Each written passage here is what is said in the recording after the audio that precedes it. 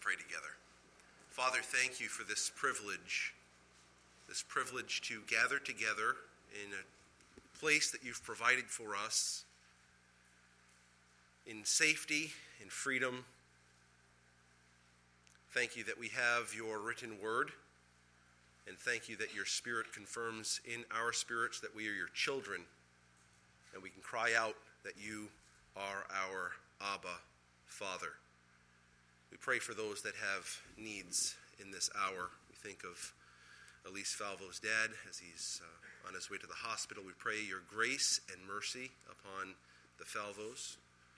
So many others with so many needs. We pray that we would commit ourselves and our cares to you, knowing that you care for us. We pray this in Jesus' name.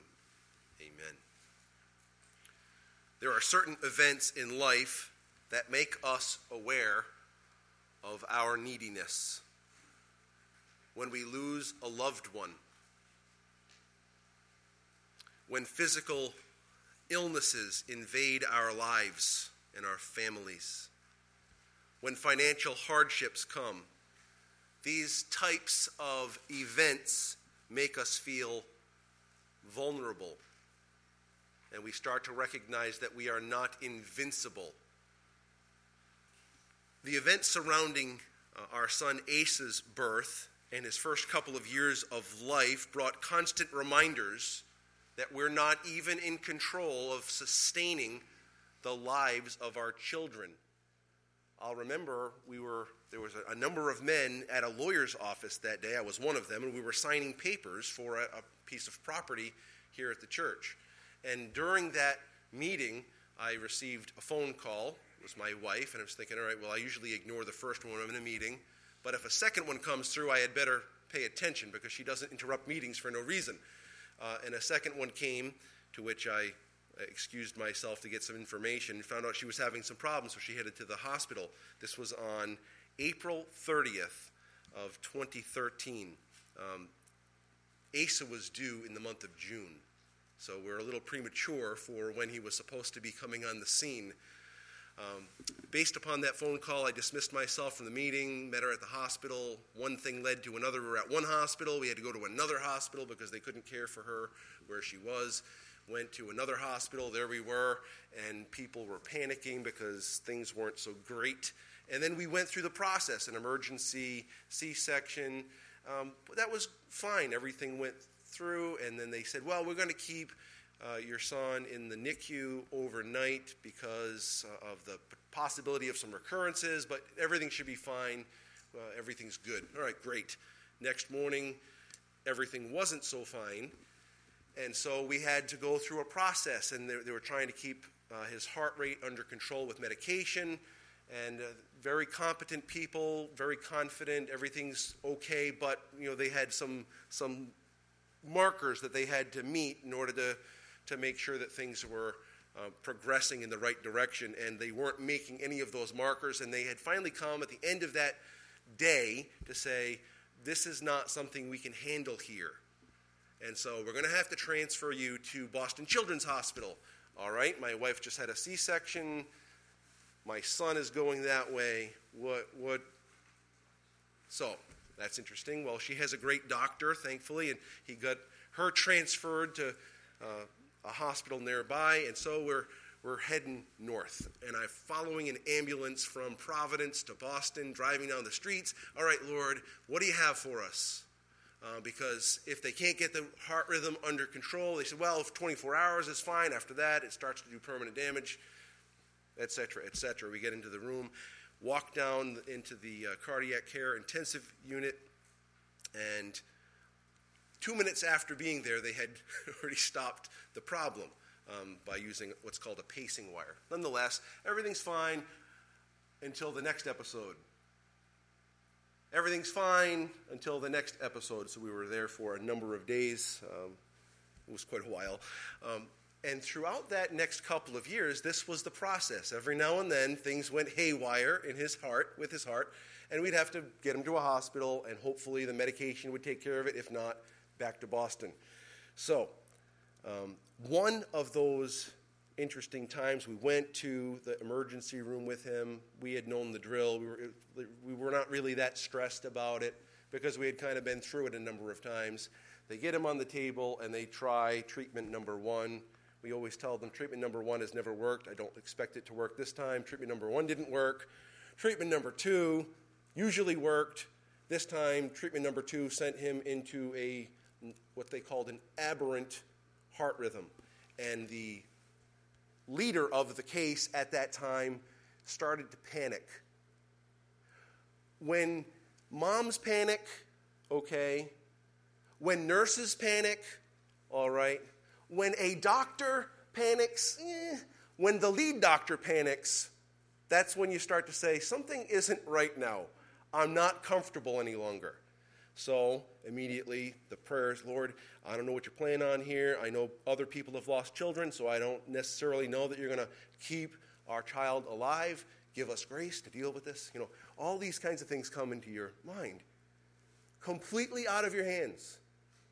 If I could do something to make it work, I'd be there. Whatever you got to do, if you can make it stop, you do it. If you can fix it, you try. But things get out of your hands. You find out very quickly that you're a needy person. You find out very quickly that you're vulnerable. And Paul, in this text, speaks of his own vulnerability. He's a strong man. He's the one issuing orders to his followers to be strong in the Lord. He's the one saying, hey, listen, don't be ashamed. Stand up. Keep going. He's the one that's always barking out orders. But he lets us know in this text that even the mighty Apostle Paul finds himself as a needy person. There's an old commercial. How do you spell relief? R-O-L-A-I-D-S. I don't think that taking a Rolaids or a Tums is going to take care of our neediness. There's something far deeper, far more challenging, and far more satisfying than any remedy that our pharmaceutical companies can provide for us. At the end of our study this morning, we're going to see 3 solutions for our neediness that are authored by God and described by Paul. In the process, before we get to those solutions for our need for relief, our neediness, we want to see 4 challenges that reveal our neediness. Now, the way that the scripture reading was in the bulletin was to try to frame it so you can see the bigger picture of this passage. Look at verse 9. Verse 9 of 2 Timothy chapter 4. Do your best to come to me soon. Look down at verse 21. Do your best to come before winter. What is he saying? At the beginning and end of this passage, he's letting them know, I need you. I need you. I am in a vulnerable situation. I'm a needy person. First of all, what we want to notice as we go through this section is our neediness is revealed when friends depart from God. Our neediness is revealed when friends depart from God. Look what he says in verse 10. He starts it with 4. Do your best to come to me soon because Demas, for Demas, in love with this present world, has deserted me and gone to Thessalonica. The term deserted means to abandon. It's very straightforward. It's the same word that God uses in Hebrews chapter 13 and verse 5 as a great comfort when God says to you, as a believer in Jesus Christ, I will never leave you nor forsake you. In the Greek, 5 times there are negatives. So if we were in English trying to interpret this, we're like, all right, well, if it's a negative, then it's negative. If it's a double negative, okay, now it's a positive. If it's a triple negative, now it's a negative. It's a quadruple negative, now it's a positive. All right, good. He's got 5 negatives in there, so it's a negative. That's not how it works in Greek. When you say something 5 times in the negative, it is for emphasis. I will, under no circumstances, in no way, at no time, for no reason, ever depart from you. I'll never forsake you. This is good news. Paul used the same word when speaking about his own persecution in 2 Corinthians chapter 4 and verse 9. He says, I've been persecuted. What's the next sentence say? But not forsaken. persecuted, but not forsaken. God will never forsake his people. There's a reason for that, folks. It's a great reason. It's a humbling reason. It's a saddening reason, but it's a joyful reason at the same time. I know, mixture of emotions. This is what our lives consist of. The reason that God will never forsake us is that Jesus was forsaken on the cross so that we would never be forsaken. You'll remember the words of Jesus as he hung on Calvary's cross, and he said, my God, why have you forsaken me?" Jesus was forsaken on the cross so that we would never be forsaken. It is a great song. You may not care for it from a stylistic standpoint. I happen to like it. It's called Never Once. And the chorus of it goes, "Never once did we ever walk alone. Never once did you leave us on our own. You are faithful, God. You are faithful." This is the promise. This is the hope that we have. Here's Paul in a dungeon, in a prison, underground, cold. He's got Luke with him. And he says, "Timothy, do your best to come to me soon. Come to me, because Demas has forsaken me because he was in love with the present world. Demas left me. He was a friend of mine." Why did Demas leave Paul? Why did Demas forsake Paul? Demas, before he ever forsook Paul, forsook God. Turn with me in your Bibles, please, to 1 John chapter 2. Demas represents an illustration of Jesus' parable of the sower. You remember the four types of ground? Well, the third type was sown among thorns. And Jesus interpreted for us what that meant to be one who received the word of God and have it sown on thorns. It says, "This is the one who hears the word, but the cares of the world and the deceitfulness of riches choke the word, and it," the word, the seed, "proves unfruitful." Jesus illustrates those who receive the word and they hear it. They take it in. There's an intrigue, maybe even a belief, an agreement to what is being said. But in the process of life, all these anxieties have arisen and this desire for other things. In fact, a desire for something that they find to be better than what God has to offer. The deceitfulness of riches. They choke out the word so that the word becomes unfruitful. How can the word become unfruitful? Well, if it's not mingled together with faith, it is unfruitful. The Bible is dynamic and it's powerful, it's sharp. It gives us information about God. It gives us information about ourselves. It changes us. It transforms us. It emboldens our hearts. It quickens our soul. It lightens our path. It builds us up unless it is rejected. Rejected. And this is exactly what happened in the life of this third illustration in Jesus' parable, and it's exactly what happened in the life of Demas. Now, Demas, he was no son Johnny-come-lately. Demas had been around. Demas had been serving alongside of Paul. You hear mention of him in the book of Colossians.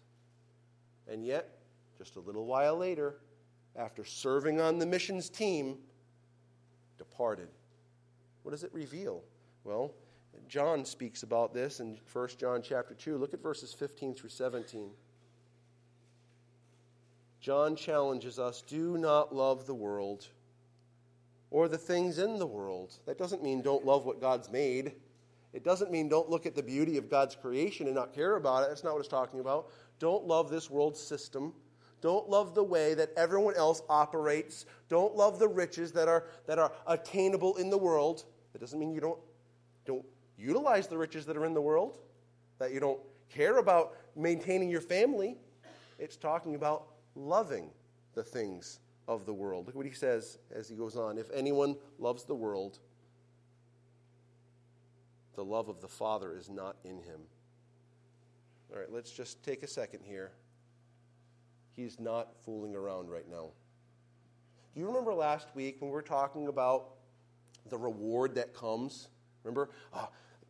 I'm going away. I'm pouring my life out. He says in verse 8, and there is laid up for me the crown of righteousness, which the Lord, the righteous judge, shall give to me on that day, and not to me only, but to everyone who loves his appearing. Why do they love his appearing? You love the appearing of someone because you love the person. And here, John says, under the inspiration of the Spirit, if you love the world, you don't love the Father. If you don't love the Father, you don't love the Son. If you don't love the Son, you don't love the appearing. And guess what's not laid up for you in heaven? The crown of righteousness. The crown of righteousness is not for a select few, folks.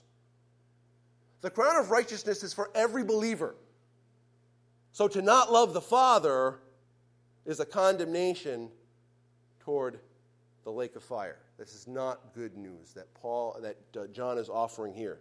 Do not love the world or the things that are in the world. If anyone loves the world, the love of the Father is not in him. Again, that doesn't mean we don't like a pair of pants. It doesn't mean we don't like a car. It doesn't mean we don't aspire to have a house one day. This is not loving the world. These are things that sustain life. Like if you go to work without pants, guess what? You have no job. I'm going to recommend wearing pants. Or skirts, or whatever it is that is your particular variety of clothing. Wearing clothes to work is good. Driving a vehicle to work is helpful. You'll get there more efficiently. Having a house to stay in keeps the cold out, hopefully, and the animals out. This is all good. That's not love of the world. Love of the world is when those things supersede your love of the Father. That's the problem. I can answer it for you. I can answer it for me. You have to answer it for you. Demas forsook Paul because he first forsook the Father because of the cares of this life. He loved this present age rather than the age to come. Look what it says in verses 16 and following. For all that is in the world, the desires of the flesh and the desires of the eyes and the pride of life is not from the Father, but is from the world. And the world is passing away, or it's passing away along with its desires. So all those things that you have your eye on, they will go. But whoever does the will of God abides forever. So he's talking about salvation here. This is serious stuff. As friends, listen carefully, please. As friends, we cannot abandon those who abandon God. As friends, we cannot forsake those who forsake God. That is not the order of business. When a friend forsakes the Lord, what are we to do? Not pretend as though nothing happened, but to pursue them with the gospel. We pursue them with the gospel. Oftentimes, they will not bear with the word of exhortation. You know, the letter writer of Hebrews, he wrote 13 chapters, and he says, I've written to you briefly. I like that guy. I'd like to give him a big hug. Bear with the word of exhortation. What is he? He warned them. Listen, don't flee from God. Jesus is better than anything you'll pursue. Bear with the word of exhortation. So when our friends forsake us because they've forsaken the Lord, we pursue them with the gospel, and they may not bear with that word of exhortation, but guess what they're going to do? They're going to hear it. We're going to give it to them. That is our responsibility, lovingly, caringly, not beating them up with it, loving them with it. Head back, please, to 2 Timothy chapter 4. Our hearts break when people abandon their only hope of eternal salvation. This concept of Demas' departure revealed the sense of need within Paul's heart. So he asks Timothy, come soon. A second area of neediness, he says, we're going to summarize as our neediness is revealed when our co-laborers are relocated. Our neediness is revealed when our co-laborers are relocated. Look at verse 10 again. For Demas, in love with this present world, has deserted me and gone to Thessalonica. And then there's a stop. Okay, there's a period. That means end of that sentence. Now he moves on a little bit further. Same basic subject, different intention. Crescens has gone into Galatia, not because he was in love with this present age, but because he was called there to minister the gospel. Titus to Dalmatia. Look down at verse 12. Tychicus, or Tychicus, depending on how you like to pronounce it. I say Tychicus. If you like Tychicus, you can just say it over in your head a different way every time I say Tychicus. Tychicus I have sent to Ephesus. Listen, we have plans, we have good intentions. Sometimes God turns our plans on their head.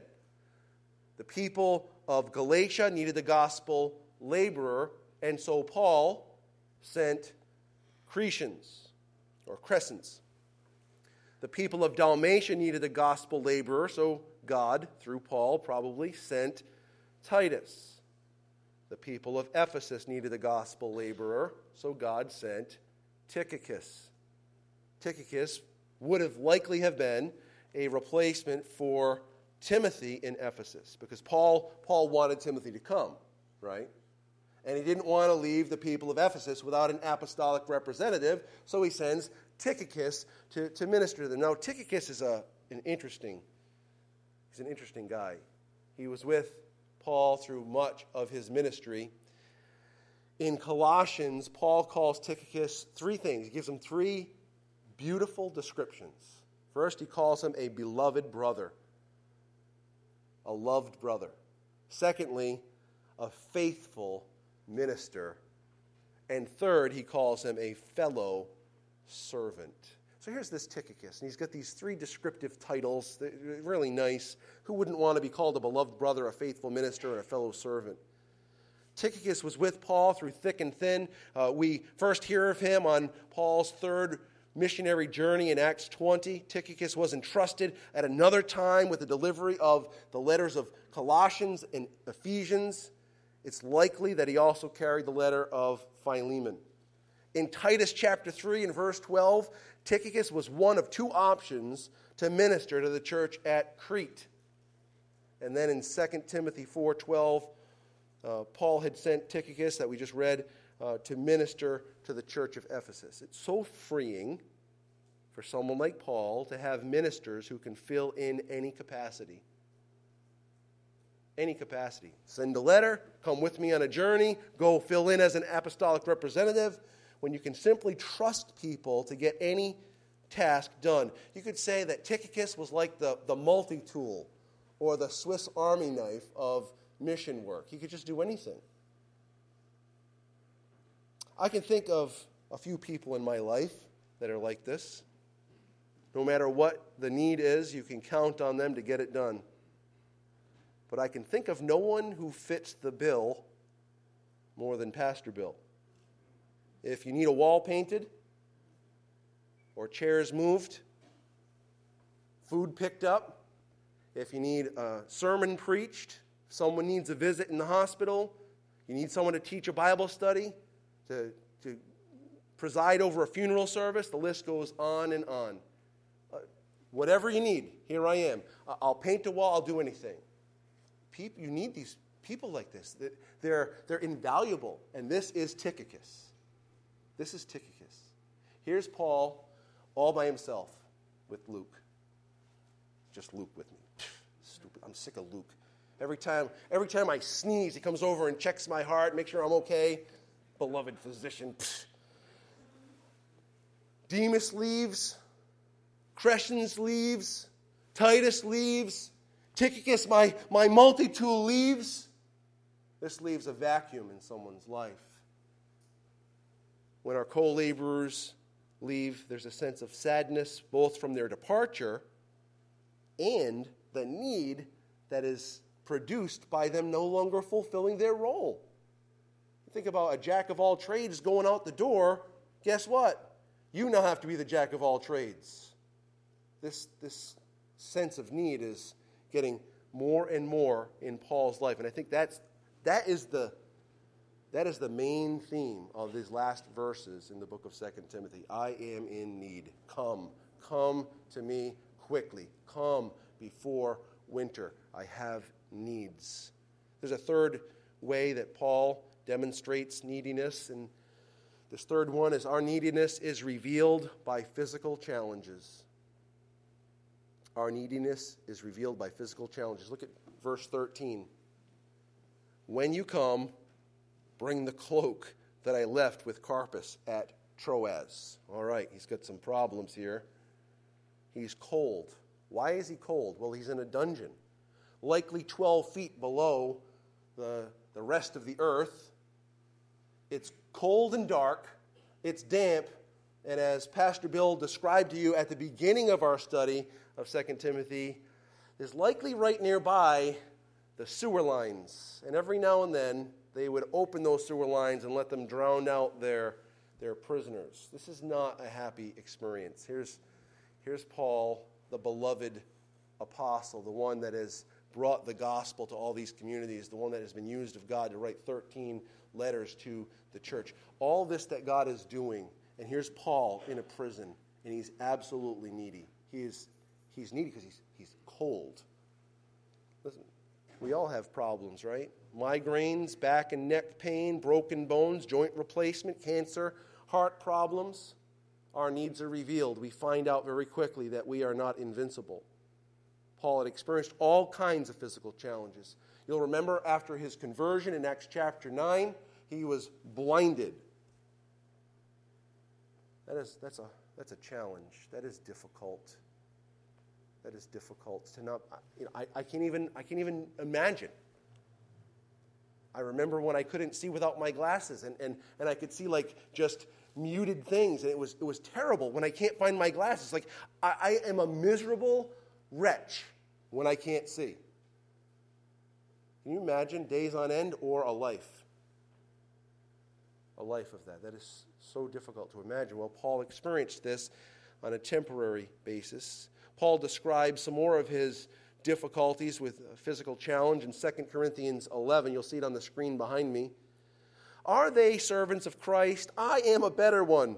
I am talking like a madman with far greater labors, far more imprisonments, with, listen, just in a list, countless beatings, often near death.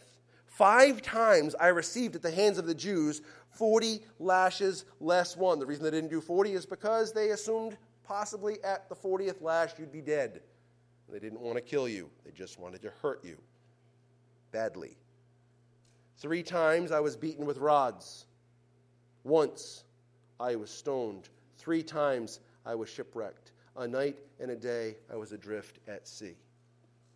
Oh, by the way, through all of this, Luke, the beloved physician, was there. You realize that? Luke just through everything. Luke's barely mentioned. But all the sufferings that Paul went through, just about all of it, Luke was there. Bearing the same burden many times. When we are not physically well, our neediness is at the forefront of our minds. Remember, when we are weak, we have an opportunity to see the grace of God more fully displayed. And this is what Paul came to recognize through the course of his life. I don't think he recognized it at the beginning of his life. That's a lesson we learn through the process of life. The weaker I am, the more prominent Christ becomes if I'm yielded to him. If I complain and cry and whine about it, I guess I'm displayed more frequently. But when I yield to the Spirit, Christ is put on display. Our neediness is often revealed by our weaknesses or our physical challenges. There's a fourth way that we see neediness in this passage. Our neediness is revealed when we face opposition. Look at verses 14 and following. Alexander the coppersmith did me great harm. The Lord will repay him according to his deeds. That's a statement of fact, not a wish. Beware of him yourself, for he strongly opposed our message. At my first defense, no one came to stand by me, but all deserted me. May it not be charged against them. You can see the character of Christ and the testimony of Stephen that Paul watched, making its mark on Paul. Here he is, preaching the gospel, facing strong opposition from a man named Alexander. Alexander, he's been mentioned in the book of Acts, in chapter 19 at Ephesus. He's also mentioned in 1 Timothy chapter 1 and verse 20. Is it the same guy? I have no idea. Alexander was a common name, and it doesn't give his last name, so this is like saying John or Rob today. Well, John gave me this problem. Rob gave me this problem. Well, how many Johns and Robs are there? In fact, I have Robert Charles Clark is my name. If I go to Citizens Bank right now, well, they're not open. They're not your typical bank, but they're still not open on Sundays. You can go in there, right, and I say, my name is Robert Charles Clark, and they're like, which one? They got to practically get my social security number out and my birth certificate to prove that I'm not one of the other 75 of us that are in the Citizens Bank database. So Alexander, who is he? It really doesn't matter. Here's the thing. Here's Paul preaching the gospel. Alexander the coppersmith is opposing that message. Here Paul goes because of whatever is going on. He goes and he's defending himself, and there's nobody there for him. It's like you're driving down the street and you come to a red light and you stop. And a guy comes barreling around the corner and he slams into your car. And you're like, dude, what's the matter with you? And you get out, and you're not saying dude anymore because you don't want to cause a conflict. You get out and he punches you in the face, takes your glasses and your cell phone, and takes off. Now there are 15 people all around and they all leave. There you are with no phone to call the police with, no glasses to see, no witnesses. Maybe a little frustrated. Without the punching and the glasses and the phone stealing, I had this happen to my wife and I were driving down the street. We came to a stop line. This old guy, Hank, comes barreling around the corner, slams into our car. He pulls off. There were cars all around, and they all walk away. Don't worry about it. Fortunately, Hank was old and he didn't beat me up, so I'm glad about that. But the only reason that didn't turn into a problem for my family is because Hank told the truth. What if Hank lied and said, no, they weren't stopped. They came over the line or whatever the case may be, and you have this big problem. Well, Hank told the truth, so we're good. But what if he lies, and then you're on the hook for thousands of dollars, or your record is marred, and whatever the case may be? It stinks to not have someone come to your defense. And Paul, he's not driving his vehicle down the street. His life is on the line. I'm not talking about an insurance claim or a few $1,000s. You're talking about life and death. No one came to my defense. And he says, God, don't lay that to their charge. That's pretty impressive. Opposition, whatever the case, reveals our need. Sometimes we need to stand alone. Sometimes we have no choice but to stand alone. But it's always better with companions. It's always better when we have someone to shoulder to shoulder with, right? Say, all right, we're going to do this together. Paul is needy. We're sensing that need over and over again. What solutions does this text offer? It does. It offers us some great solutions. The first solution, encouragement comes from laboring with others. Encouragement comes from laboring with others. We already read 9, and we read verse 21. Come to me soon, come before winter. Okay, so Timothy's presence is great. Also in verse 11, Luke alone is with me. It doesn't sound quite as nice as I think Paul meant it. Paul meant Luke is faithful. The beloved physician's here. I've got him. I really need more help than just Luke can offer. He's been with me through thick and thin. I'm not criticizing, and I'm not sick of him yet. But on your way to come to me, grab Mark. For he is useful to me, profitable to me for ministry. When we feel terrible, there can be a tendency, listen carefully, to isolate ourselves. When you're not well spiritually, when you're not well physically, when things aren't going your way, the natural tendency many times is to isolate yourself. This only compounds the problem. And here, Paul says, I am in this deep distress. I have heartbreak from Demas' departure. I have this difficulty because some of my ministry companions have been taken to other places. I'm cold. I only have Luke. Come, I need your companionship. Well, the Bible gives testimony to this elsewhere. Did you know that? Look, please, at Hebrews chapter 3, just for a moment. Just a couple pages to your right. Hebrews chapter 3 and verse 12.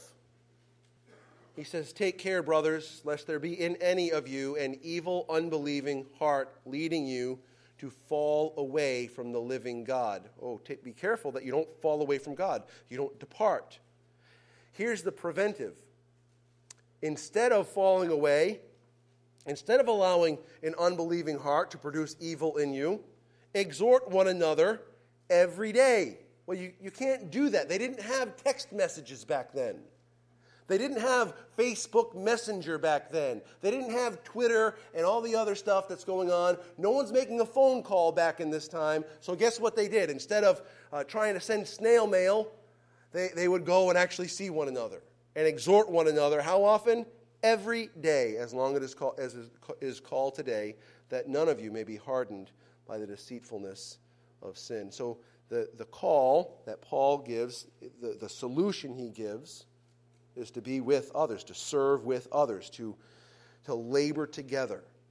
The Bible tells us in the book of Galatians chapter 6 and verse 2, bear one another's burdens and so fulfill the law of Christ. What's the law of Christ? To love one another.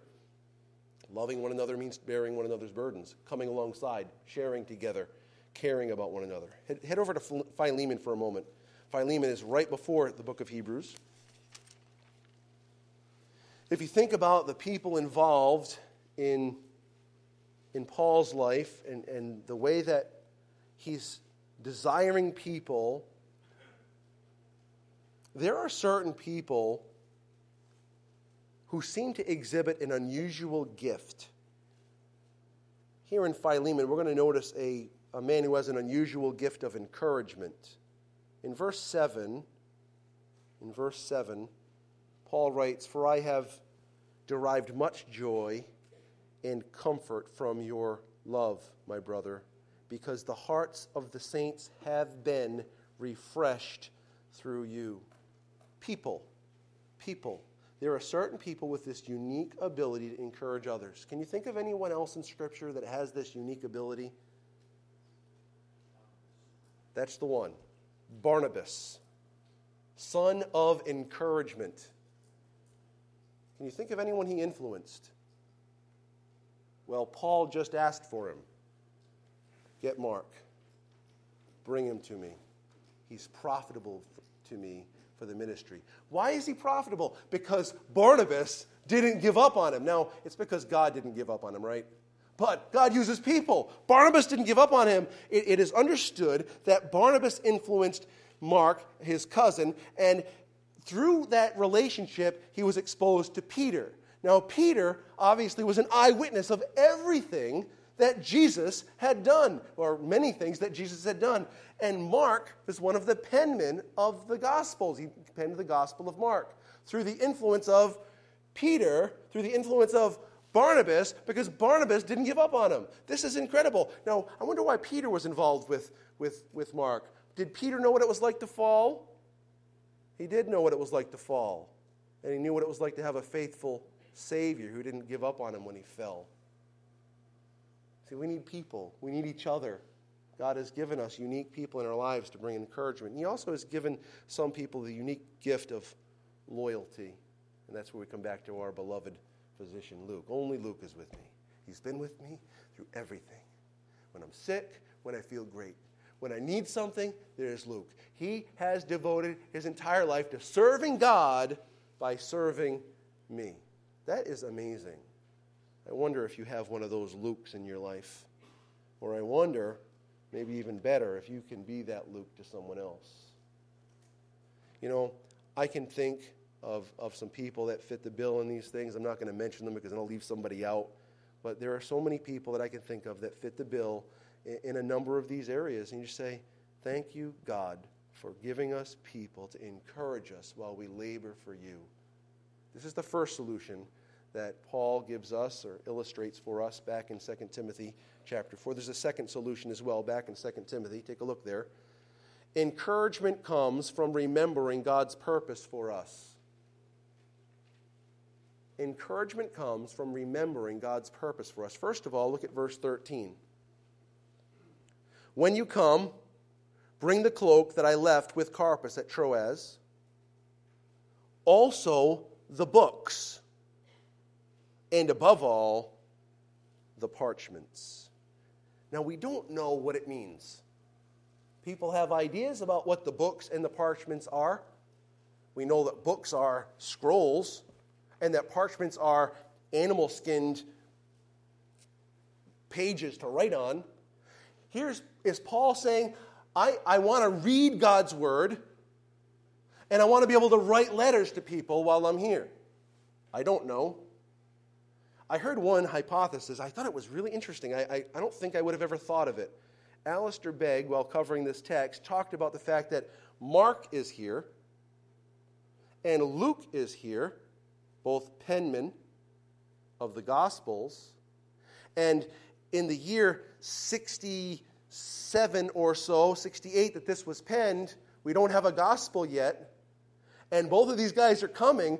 Are these parchments some scraps that give us the accounting of Jesus' ministries, and then Mark and Luke start the process of putting together a biography of the Lord Jesus? I have no idea whether it's true. I just thought it was kind of interesting and an appealing way to think through it. Nonetheless, Paul hasn't quit.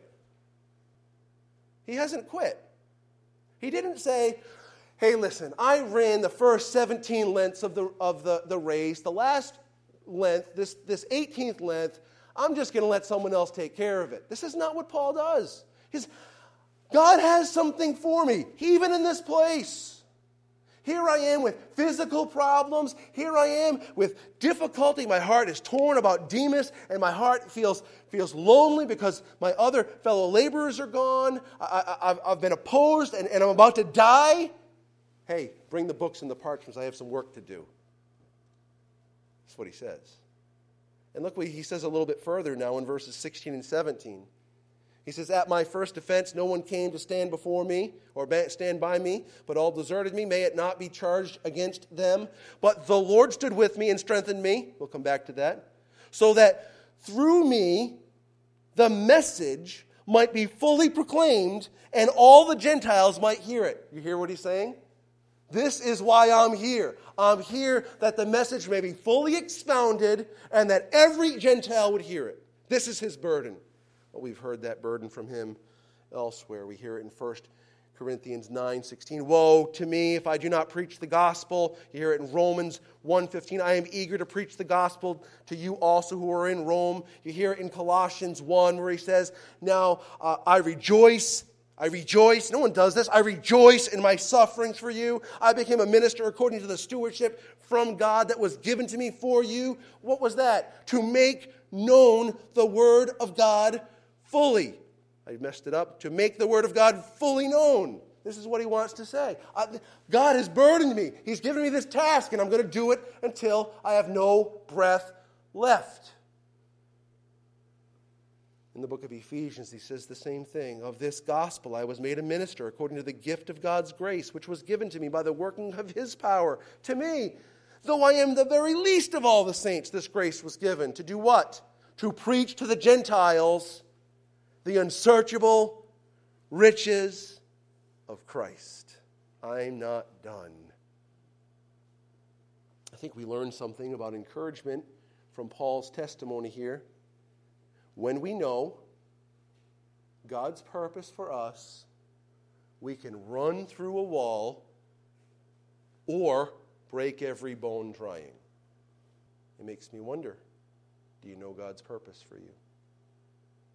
Do you know God's purpose for you? If you do, Alexander the coppersmith can come up against you, and you'll keep going. And at your first defense, you'll see no compadres standing with you, and you'll keep going. And you might preach, and there not be a response the way you had envisioned, and you keep going. Why? I've been sent, commissioned by God to bring the gospel to everyone that will hear it. And I will not stop just because I don't like the results. Paul demonstrates this. There's a third and final solution, most important solution, and we'll do it briefly. Encouragement comes from knowing we can count on our rescuing God. While no one stood with Paul at his first defense, verse 16, in verse 17, the Lord stood by me. And in that standing by him, the Lord strengthened me. So that at the end of verse 17, he says, so I was rescued from the lion's mouth. Well, what does that bring to your attention? What does that bring to your mind? There's a biblical image coming here. I don't know if Paul had this in mind because the Bible doesn't tell us, but I can envision at least a couple of illustrations that he might be intimating. First of all, you've got Daniel going into the lion's den, right? And if you're thrown into the lion's den, how likely is it that you're not going to die? 0 likelihood. 0. And God doesn't leave that to our imaginations, because after Darius comes down and says, Daniel, did your God keep you alive? Yep. I'm right here. Can I come out now? Comes out, and the ones who accuse Daniel are thrown in there, and before they touch the ground, they are done. Those are some hungry lions. No chance. But God delivered Daniel from the lion's mouth. And maybe he also might have in mind Peter's words from 1 Peter chapter 5 and verse 8. Be sober. Be vigilant. For your adversary the devil, as a roaring lion, walks about, seeking whom he may devour. But God has delivered me from the lion's mouth. This is such great comfort. And verse 18 gives us the ultimate rescue. The ultimate rescue. He says, the Lord will rescue me from every evil deed. Pause right there for a second. In verse 6, he already told us he was a goner.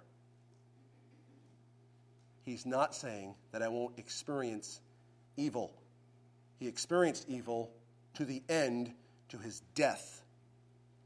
What he's saying is, but that's all they can do. That's it. They've got nothing else. They can take my life, but they can't take my soul. Look what he says.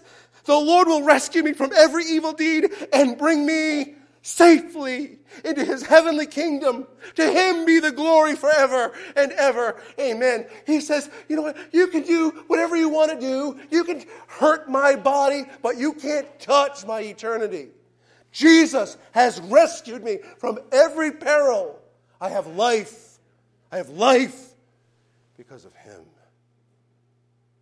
I don't know what you're going through. I don't know what discouragements you're facing. Everyone has them. Everyone has weaknesses.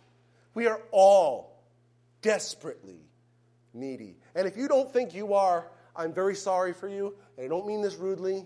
You will find out shortly that you are needy. You will be broken if you think you're not needy. God will bring you to that point of realization. So my broken neediness is taken away by his perfect sacrifice, and his perfect fulfilling is placed on my account. So when I stand before him at the judgment day, if I've trusted him, if I've come to know that Jesus is the only Savior, when I stand before my judge, I will be standing before my Savior. I'll be welcomed in, not because I am righteous, but because his righteousness has made me righteous, and therefore acceptable to God. We are all needy, but we have solutions. Praise be to God. Let's pray together. Father, we need you and we want you. We pray that we would not rest upon our own fleshly ways, but that we would rest upon you, knowing that you are a rescuing, redeeming, fulfilling God. We pray in Jesus' name.